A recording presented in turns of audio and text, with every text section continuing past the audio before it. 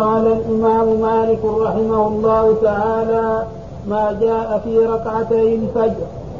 قال: حدثني يحيى عن مالك عن نافع عن عبد الله بن عمر أن أخته حفصة زوج النبي صلى الله عليه وسلم أخبرته أن رسول الله صلى الله عليه وسلم كان إذا سكت المؤذن عن الأذان لصلاة الصبح صلى ركعتين خفيفتين قبل أن تقام الصلاة.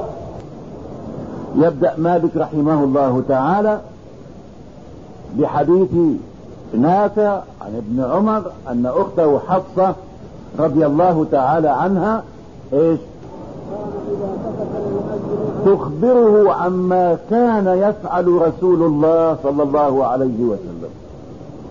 تقول له: كان صلى الله عليه وسلم إذا سكت المؤذن لصلاة الصبح صلى ركعتين خفيفتين.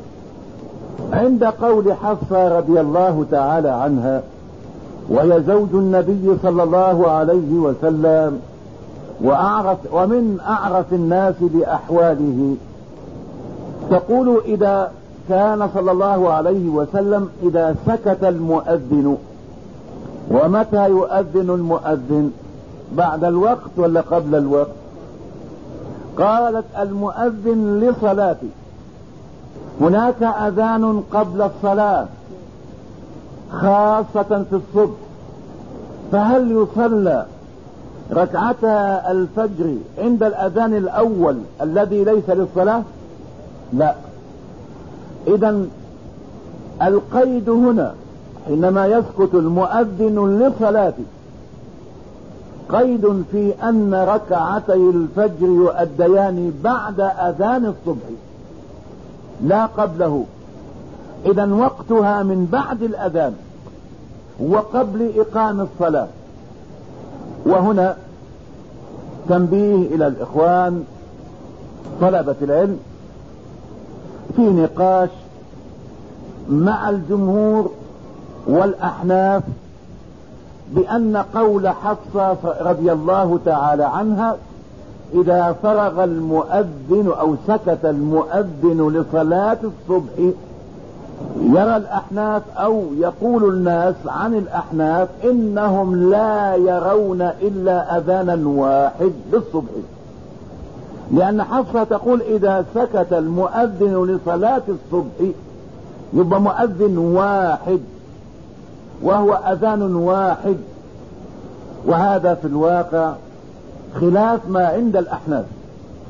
الأحناف يقولون نعم للصبح أذان واحد للصلاة، أما وجود أذان آخر لا للصلاة فلا مانع. إذا نعلم إذا قرأنا نسبة للأحناف أنهم يمنعون أو ينفون أذانين للصبح، بمعنى لا يؤذن للصبح للصلاة إلا أذان واحد، أما أن يؤذن للصبح لا للصلاة أذان قبل هذا فلا مانع. وهذا يتفق مع الجمهور، لأن النبي صلى الله عليه وسلم جعل مؤذنين للفجر، مؤذن قبل دخول الوقت ومؤذن عند دخول الوقت، وبين إن بلالا ينادي بليل فكلوا واشربوا حتى ينادي ابن أم مكتوم، وكان رجلا أعمى لا يؤذن حتى يقال له أصبحت أصبح. يبقى كان فيه أذان واحد ولا أذانين؟ أذانان، ولكن الذي للصلاة واحد ولا اثنين؟ الذي للصلاة واحد. ولذا جاء الحديث الفجر فجران، فجر يحل الطعام وتحرم فيه الصلاة، يبقى هذا حق مين؟ حق بلال. وفجر تحل فيه الصلاة ويحرم فيه الطعام. واحنا الآن رمضان الآن يودع، الله يعودنا وإياكم بكل خير. نقول للإخوان الذين يسمعون الأذان الثاني الرسول يقول فجران: فجر يحل الصلاة ويحرم الطعام.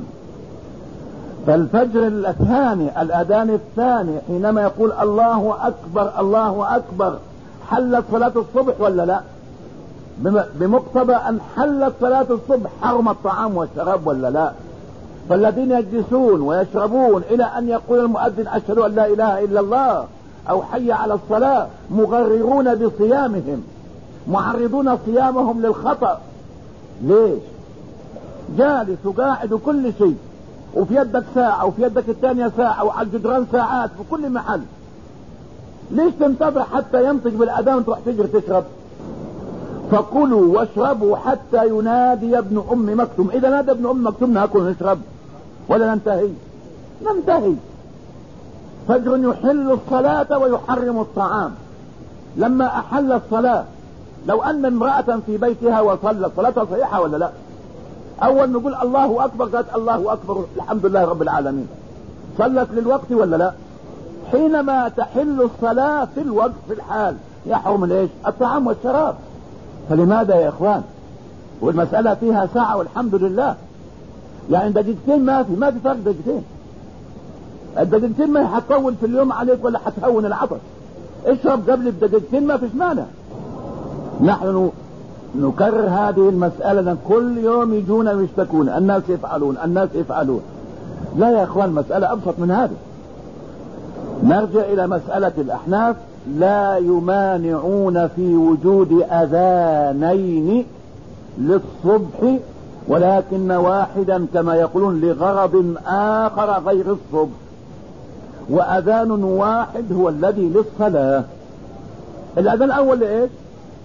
جاء في الروايات يبين ليرجع قائمهم ويتسحر صائمهم.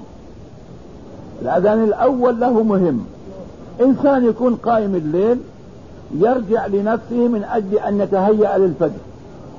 إنسان يكون يبغى يصوم يتسحر، ما يتسحر وقت الأذان الثاني، لا. فعلى هذا يا إخوان الأحناف يتفقون مع الجمهور وليس هناك نزاع. لا نفهم خطأ أنهم يقولون أذان الصبح أذان واحد، ليس معنى ذلك ينفون الأذان الثاني الذي هو قبله، لا وكله.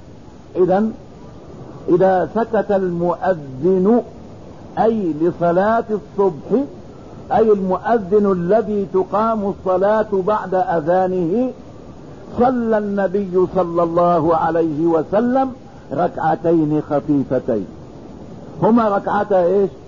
الفجر. اذا وقت صلاة ركعتي الفجر بعد ان يسكت المؤذن وقبل ان تقام الصلاة. هذا هو حديث حفصة لأخيها عبد الله رضي الله تعالى عنهم جميعا. نعم.